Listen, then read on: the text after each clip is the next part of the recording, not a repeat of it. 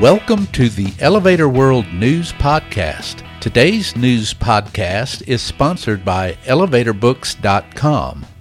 From educational programs and books to unique gift ideas and more, the only website you need is ElevatorBooks.com.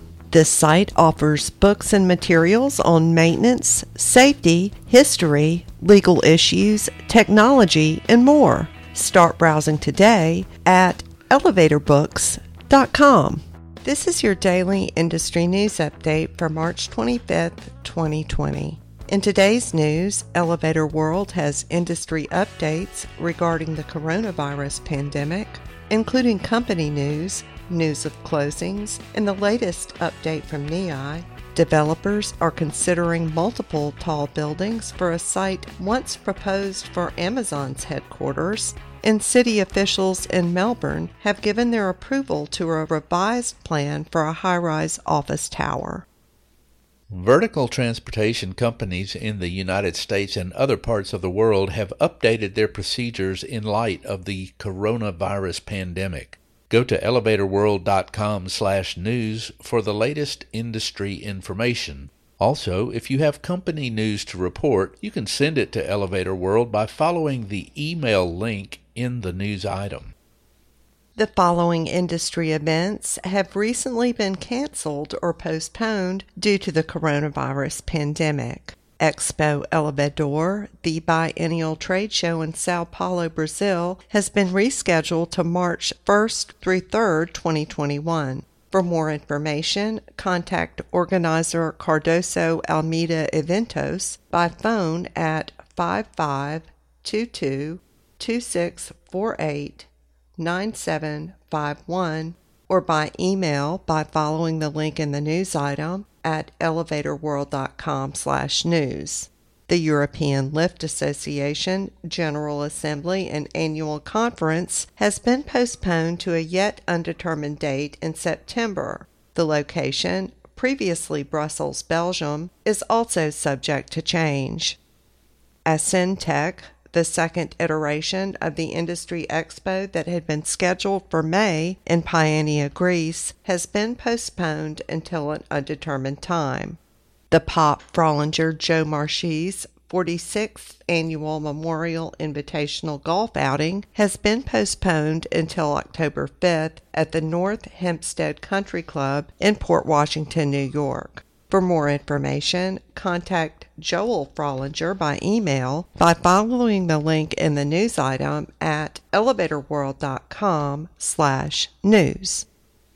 NEI, the National Elevator Industry Incorporated, reports that it is actively engaged in efforts to ensure elevator work continues. There were no known jurisdictions restricting elevator companies from performing ongoing preventive maintenance, callbacks, responses to entrapments or shutdowns of elevators and escalators as of March 20th, and NEI said it is working to ensure all elevator work is deemed essential in all buildings. However, a few jurisdictions have changed their policies on inspections, with Georgia no longer conducting them, Maryland suspending acceptance inspections, and Ohio suspending annual inspections. Manufacturing was suspended in Pennsylvania.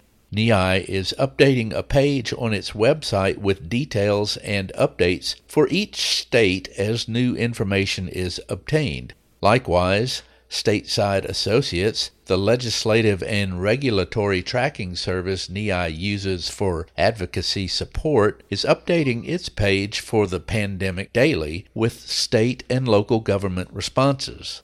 NEI has also developed safety and hygiene tips for the riding public and facility managers, which it encourages companies to download and or share to pass along to customers.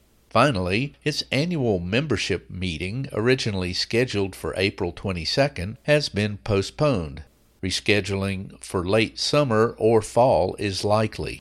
Links to all of these pages can be found in the news item at elevatorworld.com/news, as can one for NEI's email address, to which members may direct questions about this situation. Developers are considering plans for a series of towers on a 28-acre waterfront site in Long Island City, Queens, New York, that was once promoted for Amazon's HQ2 project, Patch reports. In 2019, the owners of the land on Long Island City's Annabelle Basin sought public input for developing the site. Though the public is weighing in, the four developers, TF Cornerstone, Simon Barron Development, L&L MAG, and Plaxall, have sketched out plans for buildings as tall as 76 stories. TF Cornerstone, which holds rights to two of the parcels at the site, is planning a 1 million square foot office building, according to co-founder Tom Elganian. A planning document obtained by the source includes a proposal to demap 2 streets to make room for increased development.